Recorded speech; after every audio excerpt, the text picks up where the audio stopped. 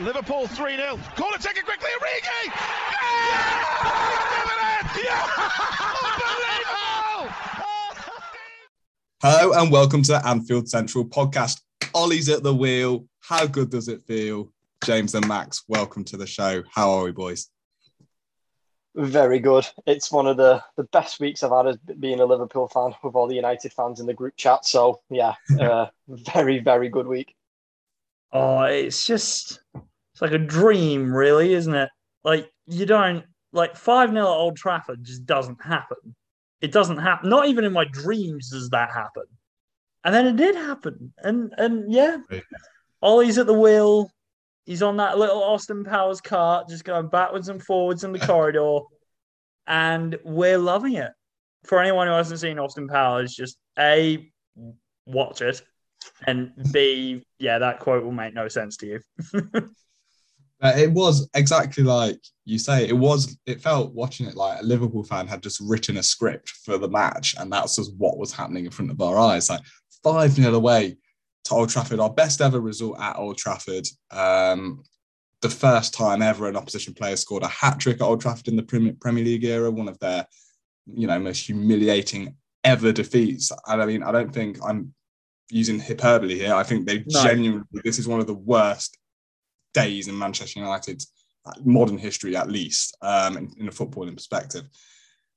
There was a lot of chat on the media about how bad Man United were, but let's talk about just how good Liverpool were, because even though you could say, and I would be one of those people who say that we didn't even really get out of second gear, but in those moments when it counted, we were so clinical. And let's just give Liverpool a little bit of love, because a lot's been focused on Man United and how bad they were, but let's talk about Liverpool. I don't even think we got out of first gear. I think we were just still in neutral. I don't think we needed to do that much. I just think the team just oozes class at the moment. It's so confident. The confidence is going from the back to the front. And, let's not put it lightly. This is still a front three of United that had, the likes of Mason Greenwood, Ronaldo, Rashford. And Liverpool, restricted them to basically nothing. Ronaldo had the goal that was disallowed, but I can't really remember a chance created by one of those three where I thought these look dangerous. So it's credit to Liverpool, especially with the stop-start with the injuries, Naby having to go off and Milner having to go off and the lads coming on. I think we really have now got that mentality of next man up. As soon as one man's missing, the next person comes in. But yeah, that first, I said on the last show that the 13 minutes against Atletico Madrid was the best I've seen Liverpool this season. The 11 minutes against Manchester United was probably the best I've seen. They couldn't get a touch on the ball. We were first to everything, and it's just vintage Liverpool all over again. I think I had my heart in my mouth on 3 occasions in this game. One was the very early Bruno Fernandes chance that did he sky it or did Alisson blazed it over? Blazed it. Greenwood, I think, is the only Manchester United player who came out of this game with any form of credit. Subbed at halftime as well. Yeah, I don't understand that decision. Like, with how shit Bruno Fernandes and, let's be honest, Ronaldo were, I thought Greenwood was their best player.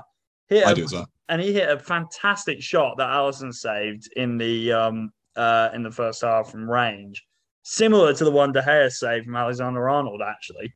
Pretty much the same position, same area. And then heart was in my mouth when Ronaldo scored. But then seeing that little VAR just pop up was just, it was nectar of the gods. It was so good, especially after he lashed out like a 5-year-old at Curtis Jones, who's like half his age. It's just, it's just, United were pathetic in every single sense of the word, from their attitude to their output to their defending. Every single facet of that football club right now is pathetic, and it's brilliant. Yeah, and like you say, some of the, behaviour on the pitch from some of the Man United players really, I thought, was out of order. Like, there's a way of losing, but it seemed like some of the challenges that were flying in, we talked about it off air a little bit, like the Curtis Jones, Ronaldo and Curtis Jones. He obviously had the Naby injury from Pogba that got him sent off. Bruno Fernandes put a nasty one on Jones as well that I thought was pretty bad, and he was lucky to get away with just a yellow card. But do we, again, from a Liverpool perspective, when we look at Liverpool's greatest ever victories, take away like the finals where you've won trophies, but in terms of Premier League matches, this has got to be up there as like one of the best victories in the history of Liverpool Football Club, hasn't it? Oh no, this is number one in my lifetime. In terms of just Premier League, this is number one, and nothing will ever.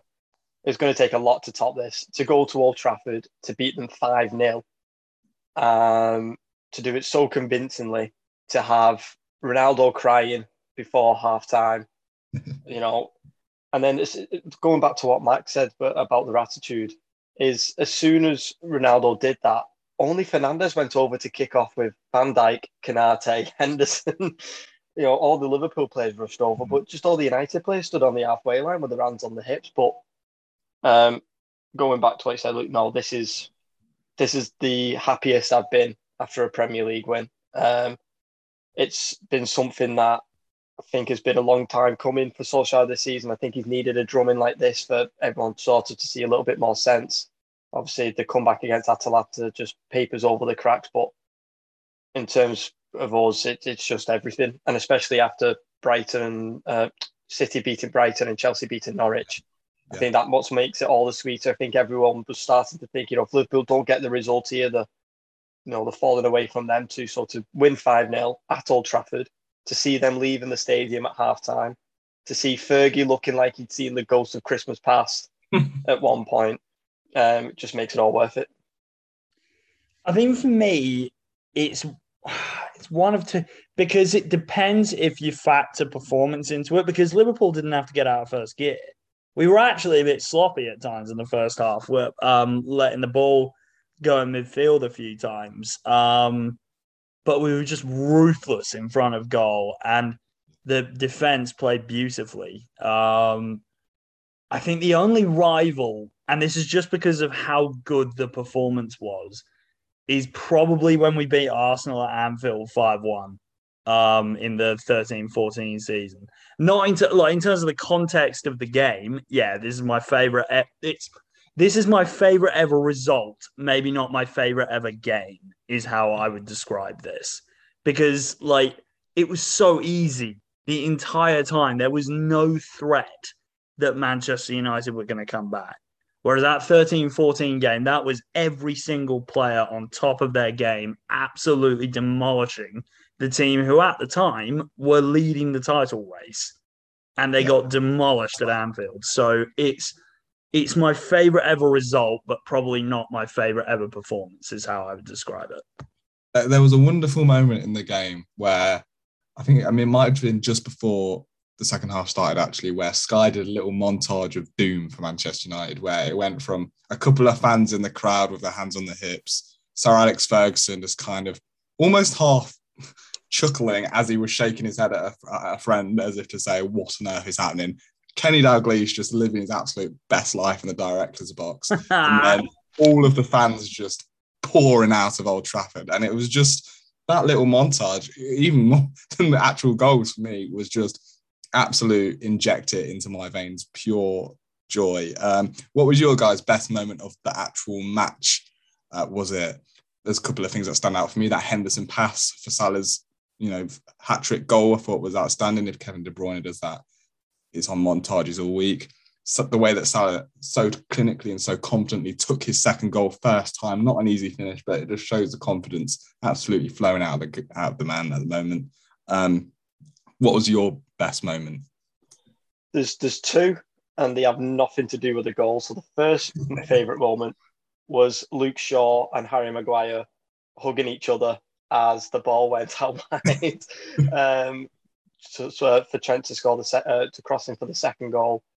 And my other favourite moment was, I forgot about it until I saw the pictures on Twitter, was how Fred tried to kick off with Konate.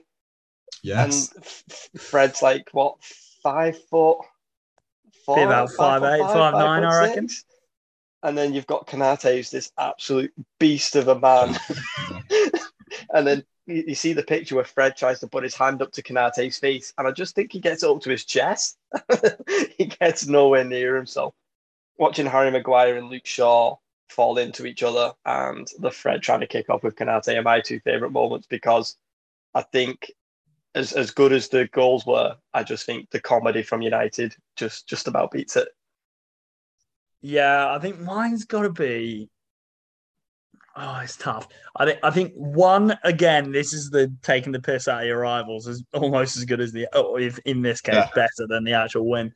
My first one is Ronaldo getting his goal ruled out. That was the cherry on top for me, was Ronaldo scoring what was objectively a really good goal, and then getting it ruled out for like a very, very narrow offside. Was very funny. Hopefully that doesn't come back to bite us in the arse, but I'm sure it will at some point. It already has. We've already had some dodgy VAR decisions in the past, so we've already had all the bad luck last year. No, don't say that. Don't say that.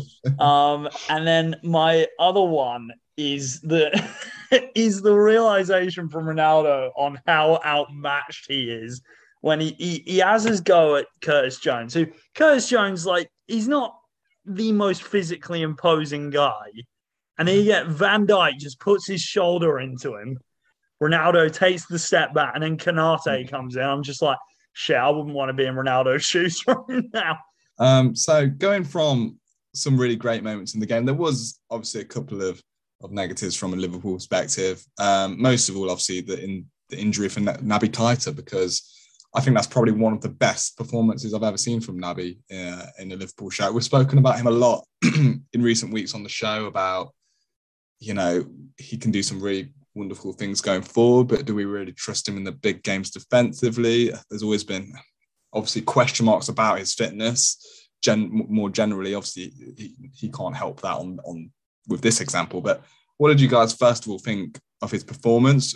And also, unfortunately, we do have to talk about another injury for Naby, despite it this time not being his fault at all. Not that it's ever his fault, but this isn't just a general fitness issue. This is obviously the result of an awful challenge from Pogba. I was very, very impressed about his performance. I thought the way he got forward and the way he got back was, it was a lot better than the Atletico Madrid game. Yes, he was great going forward in that game, but it was his defensive side that sort of, like you said, let him down. But I think the best you get from Naby is when you say to him, just express yourself, just run around with that front three and just play behind them and link up with them, and we'll have a Henderson or Milner or Fabinho to sort of clean up the mess for you. I think if you allow him to do that, then I think that's the best you're going to get out of Naby.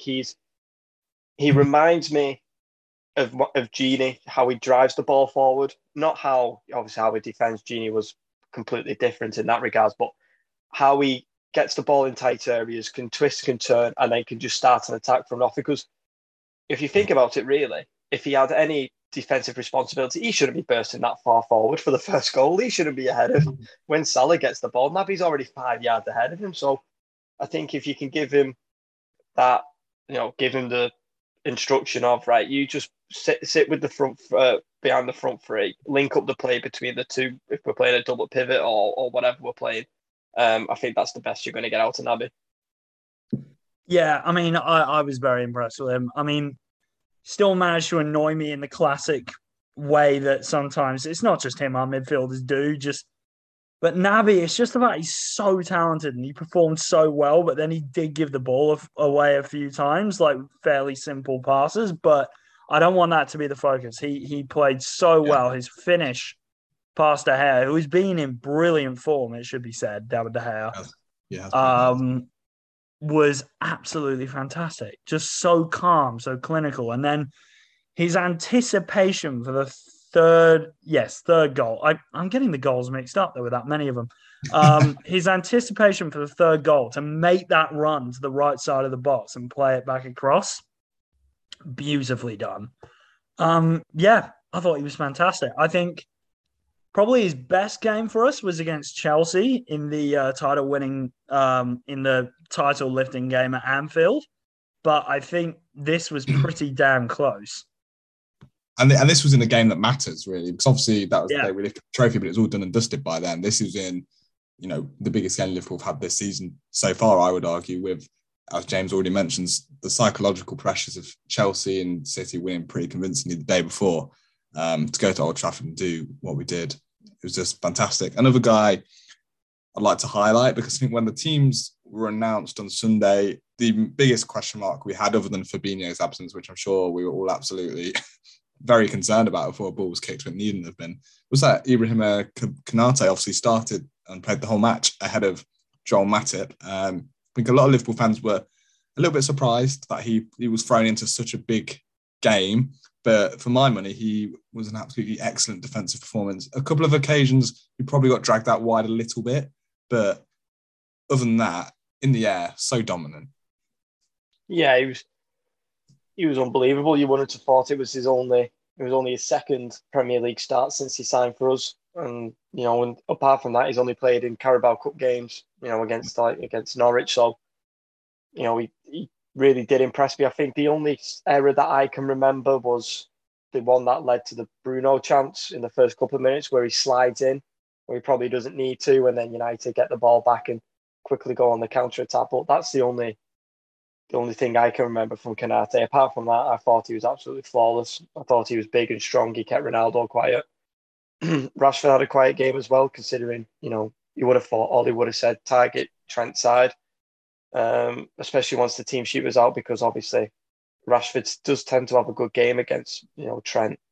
And obviously if he's got Konate alongside him, a partnership that hasn't really formed, will make Liverpool a lot more, weaker on that side. So I think he dealt with it really well. And I think now he might just start asking the question. I know Matip's definitely going to be the number one starter now, but I think he's just sort of knocking on that door a little bit more. And I think you can see why Liverpool were so keen to get the deal done as early as they did before the summer window even opened. I think there are quite a few similarities between Konate and Matip. I think that he is the long-term replacement for Matip. There was a moment in the second half where he got the ball. Sorry, first half. He got the ball and he did the classic Matip, bring the ball out, run into midfield and create space for everyone else. And I was just like, that's the Matip move. That is the Matip move. And unlike Matip, he doesn't look like a giraffe that's about to fall over. He never does, though. He never does. No, he never does. He never does. Matip is that absolutely gorgeous type of giraffe that looks like he's going to fall over but doesn't. So elegant. Yeah, I thought he played beautifully, though. I think it's not really an issue, because letting Ronaldo go past you one-on-one is not exactly death. But I think he could have done a little bit better for the disallowed goal, maybe got across the shot. But, as I said, like Cristiano Ronaldo beating you onto his right foot is not, it's not a death sentence by any means. The guy's a 5-time Ballon d'Or winner. I thought he played beautifully. And unlike Matip, and I know I've mentioned this a few times, but he's got that recovery pace that Matip doesn't. And I think if he can settle in over the next year or so, I think that he will be a fixture next to Van Dijk, I think, going forward. And I feel really sorry for Joe Gomez, to be honest, because I just, aside from cup games and when Van Dijk's getting rotated, I just don't see where he gets a game, to be honest. Well, that's what I was just going to ask, because just seeing on social media today, and obviously this is probably just a complete rumour that I've not seen any particularly reliable source, but there has been some suggestions that Gomez is a little bit unhappy at the minute that he's not getting more game time and that he really wants to be in England's World Cup squad for the 2022 World Cup in Qatar next year. And if things don't change in the next 6 to 12 months in terms of game time, he may even consider, exploring the possibility of leaving Liverpool. What do we think on that one? I tend to agree with Max. At the moment, obviously a lot can change in football. At the moment, I can't really see where Gomez's games are going to come other than the cups. Yeah, it does seem like a long time ago where it was Van Dijk and Gomez that were the number, the partnership that we had, and it was Matip sat on the bench, and I think it was due to that. I think it was Burnley away where Gomez suffered that ankle injury that kept him out for basically the rest of the season. And then Joel Matip came in and just couldn't be moved from there. But like Max said, the only way I could see him getting into the team is squad rotation, Carabao Cup, and if Trent wants to rest at right back and you don't really want to play Milner at right back again. They're the only times I can see him playing. It is unfortunate. I mean, he still is only a young lad, but on paper, when you look at his injury history, it's too big to be at a club like Liverpool and to be knocking on Jurgen Klopp's door saying, I want to be, alongside, Van Dijk. I think what Klopp wants, especially after last season, is stability in his back four and stability in his two centre halves. And I think with Joe Gomez, at the moment, he seemed to sneeze on him and he's out for 4 weeks or something goes wrong with him. So, yeah, I think it's going to be really tough for him to get into the starting 11. And if he wants to go, then, there's no grudges held because I rate him as a really top centre-half and he's still only young. And like you said, there's a World Cup on the horizon that he's probably going to think he can get in ahead of John Stones or Harry Maguire if he started week in, week out. So, if he did want to leave, then you can understand. But yeah, he's going to find it really hard to get back into the starting 11. I think in terms of him leaving, I think it might be a bit soon to start worrying about that. He's still a young lad, and I'm sure that Klopp is onto him saying, "Look, don't worry, you're going to get games, and." And if you perform really well in those games, you perform really well in training, I'll give you the chance like I gave Konate the chance. And he does have history of doing that, Klopp. If you really impress him, he will reward you. He's got, I think the biggest issue that Gomez has, and it's not a new thing, is that with how high a line we play and the amount of long balls that get played over the top, his aerial prowess is just not in the same stratosphere as Konate, Matip, or Van Dijk. It's just not. And every aerial ball that we lose when our fullbacks are up the pitch is a potential chance. And I think that is the issue that Gomez has got. So until he's a big lad as well, he must be 6'2". Until Gomez sorts that out, I think he's always going to have issues because he's got the recovery pace. He's good with the ball at his feet, can hit a lovely long pass. He's a decent one-on-one defender from his time at a fullback. Has really helped him out on that front. But he's got a bit of the Wan-Bissaka issue in that under a high ball at the far post in particular, he's got history of struggling with that. And also against big strikers who lean on him physically. So, look, I hope he stays around. I really like him, and I don't think that he will be sold this year. I just can't see it happening because, A, who's going to pay I can't imagine us demanding any less than 40, 45 million pounds for him. Who's going to pay that? And the answer is pretty much no one. And B, who are we going to get? Who's going to be happy to go, yeah, I'm going to play fourth fiddle behind Konate, Gomez, and Konate, Matip, and Van Dijk, but he's also good enough to go into the team. That is a very, very rare player. Yeah, I don't think we need to worry about it too much yet either. There's probably not even that much substance in the rumour, but I thought it was a good opportunity to have a little bit of a chat about Gomez. Before we move on to look at the next game, we'll spend a little bit more time dwelling on this one.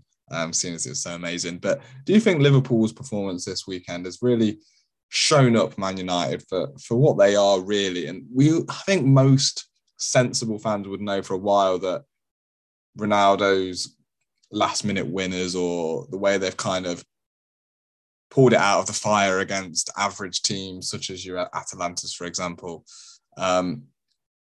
we've known that means there is a bigger issue and they're not really serious title contenders. But do you think this is the moment where the whole world wake up and actually think, yeah, they are really bad?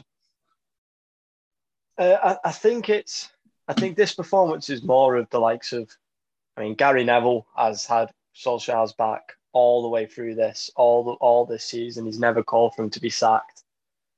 But on Sunday, for the first time, I felt like he turned a little bit and was sort of, there needs to be something needs to change. Something's not right. You can't go losing 5-0 to Liverpool. I mean, if you look at the results this season, the only convincing win they've had was Leeds on the opening day of the season, where they won 4-5-1.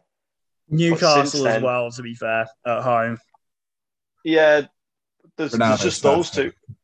Because then you've a last-minute penalty save stops you from getting beat, stops you from drawing at West Ham. A disallowed goal against Everton stops you from getting beat. You've been beaten by Villa. Wolves just couldn't score. So there's a few times now where they've scraped results, and they've had the easiest fixture list out of the whole of the top six, or the top four title contenders that it was of Liverpool, City, Chelsea, United. This was their first real test of a top team, and I mean they just got carved open. And I think the cracks probably papered over, like I said before, in the comeback against Atalanta. Like you said, Ronaldo scoring his last-minute winner. Everyone's jumping up and down. But then when the dust settles, I think you have to come to terms with this is, and I was saying this to somebody today, that I think this team at the moment is worse than the Moyes team. In terms of, he's got better players. You know, he's got a World Cup winner, he's got a Euros winner in Ronaldo and Pogba. You know, Ronaldo's won, what's it, 4 or 5 Champions Leagues he's won. So it's not like he's struggling with players. He's got world-class talent all over. And all they've done since they've come into United is regress. So, yeah, I think this is something that I think neutral fans have we've known all the while, all the season, that, you know, United aren't a team and a result like this has been coming. But I think it's been a big wake-up call for some United fans who've always been Ollie in, and for some people in the media who've always had his back. And I think this is sort of condemned him, really. And I think now this is why you're seeing all the rumours that Solskjaer is going to get sacked, Conte's linked with a job, Zidane's linked with a job. I think this could have been if it was a game of Jenga, I think Liverpool have just pulled out the final block before it all comes tumbling down. I love Jenga metaphors. It's brilliant.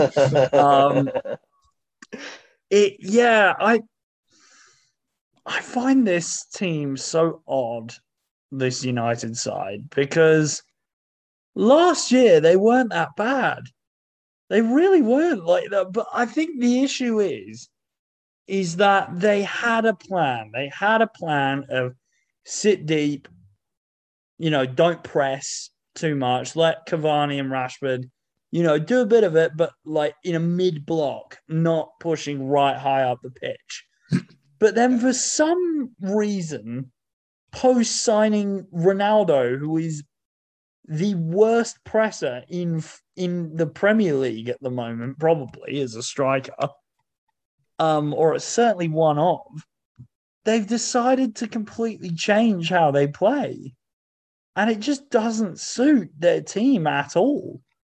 And it means that all these signings they've made have just had their lives made so much more difficult.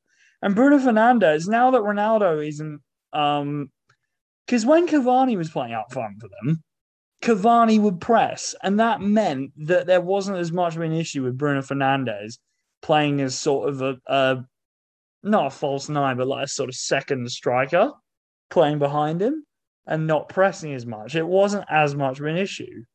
But now that Ronaldo's playing there and Bruno is pushing so far up, it means that Fred and Scott McTominay or Paul Pogba have got the entire midfield to cover all by themselves, which just isn't going to work, especially when you have Rashford and Greenwood out wide, who are both essentially strikers. Like, there's no balance to that team whatsoever. I mean, I think that now they're going to go, okay, this pressing thing is not working. We're going to go back to what we were doing in terms of sitting deep and trying to counterattack, which with a guy who's as aerially dominant as Ronaldo is, I don't really understand why they've moved away from it, because having Ronaldo is more of a target man sort of number 9 and hitting balls to him and getting him to, you know, make those movements away from defenders like he does and bring Bruno, Rashford and Greenwood into play, or Sancho, I think would actually be a half-decent game plan and reduces some of their limitations.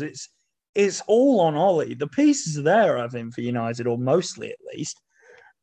but it's just the way they're managed and the way they're coached. So next up for the Reds in the Premier League is Brighton on Saturday. Obviously, there's a League Cup trip to Preston before then, but we're going to focus on the Brighton game in particular. And are we a little bit concerned about what the midfield may look like? We seem to have got a few less bodies there than we started, thanks to Manchester United's actions on the weekend.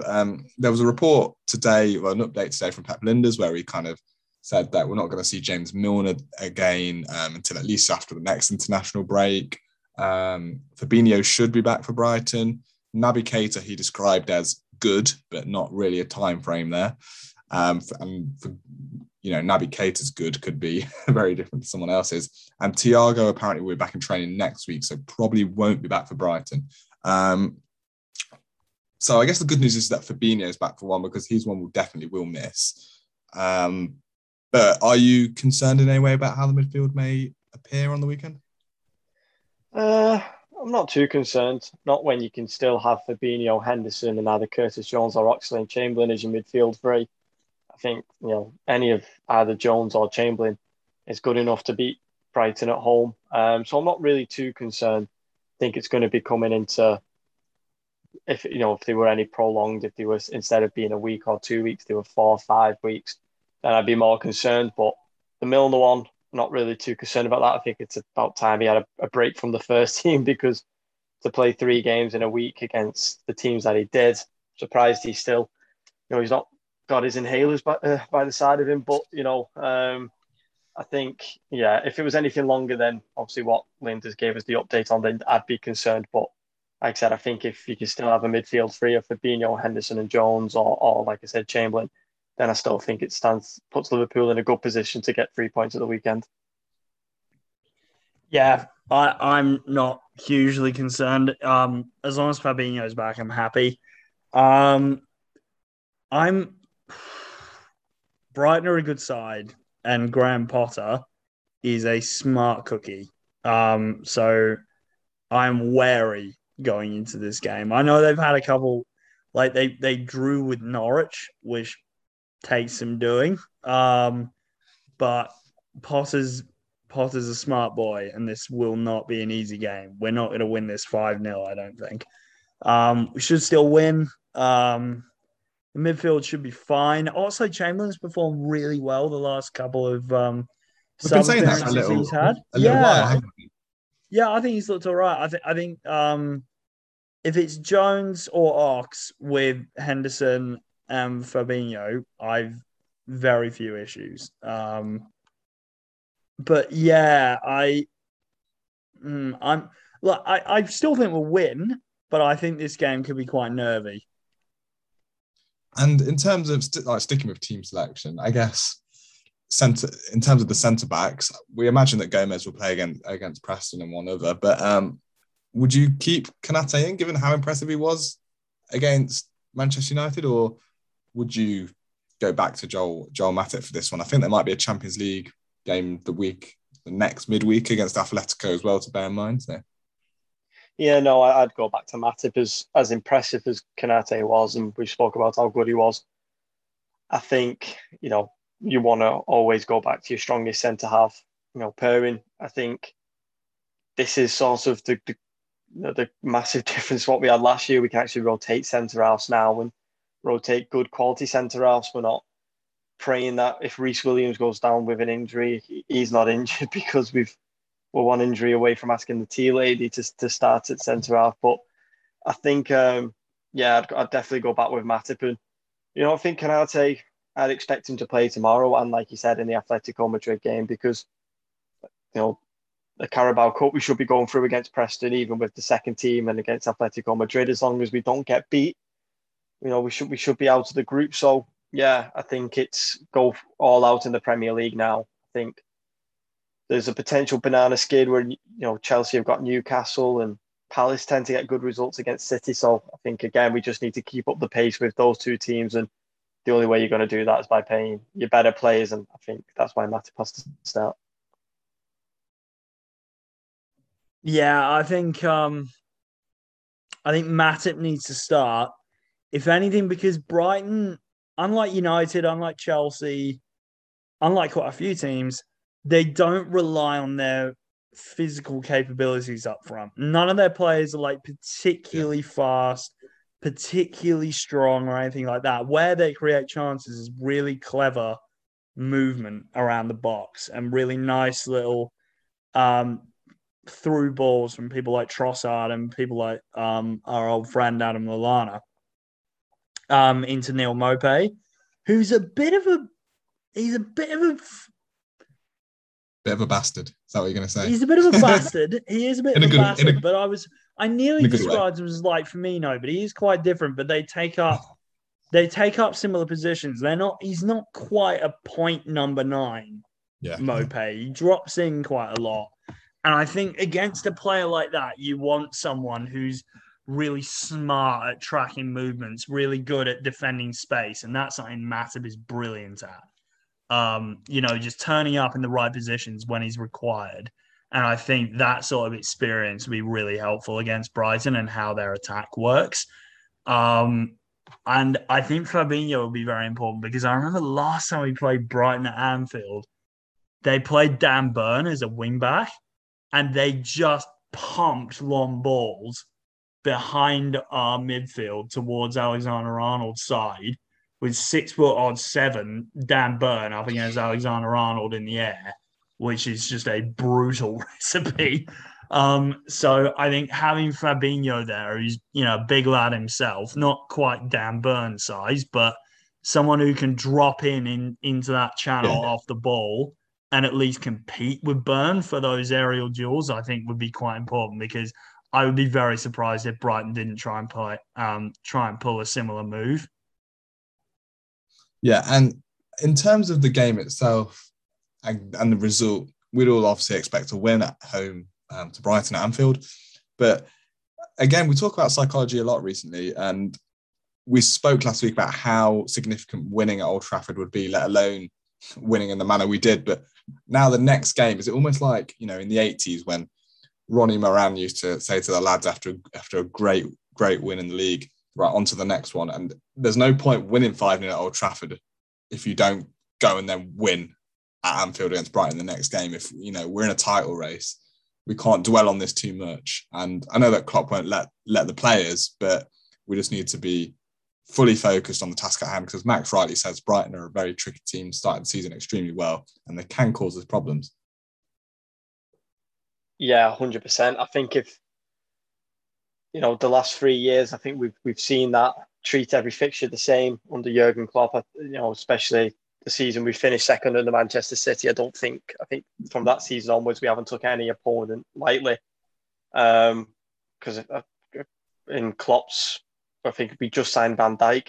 We beat Man City 4-3 at home and then went and lost 1-0 away at Swansea City. So, we've seen it before. We've gone through these moments where Liverpool have got a big result and then they've let it go past them and then they failed to build on the momentum. But like I said at the beginning of the show, this is a completely different Liverpool team. It's oozing class, it's oozing confidence, and these are the games where you've got to go and get the 3 points, because like I said, I do think there might be a slip up between one of the 3 teams this weekend, just because I think all 3 teams have got tricky fixtures. I think Palace have been a lot more impressive than the points total that they've got, and I think Newcastle seems to be something there since the takeover, and obviously we've got Brighton who are flying at the moment. But the confidence I've got in the Brighton game is, I didn't know until I had to look at the league table today, they've only scored 9 goals all season, which is pretty low for a team that's high up in the league. So I think if we can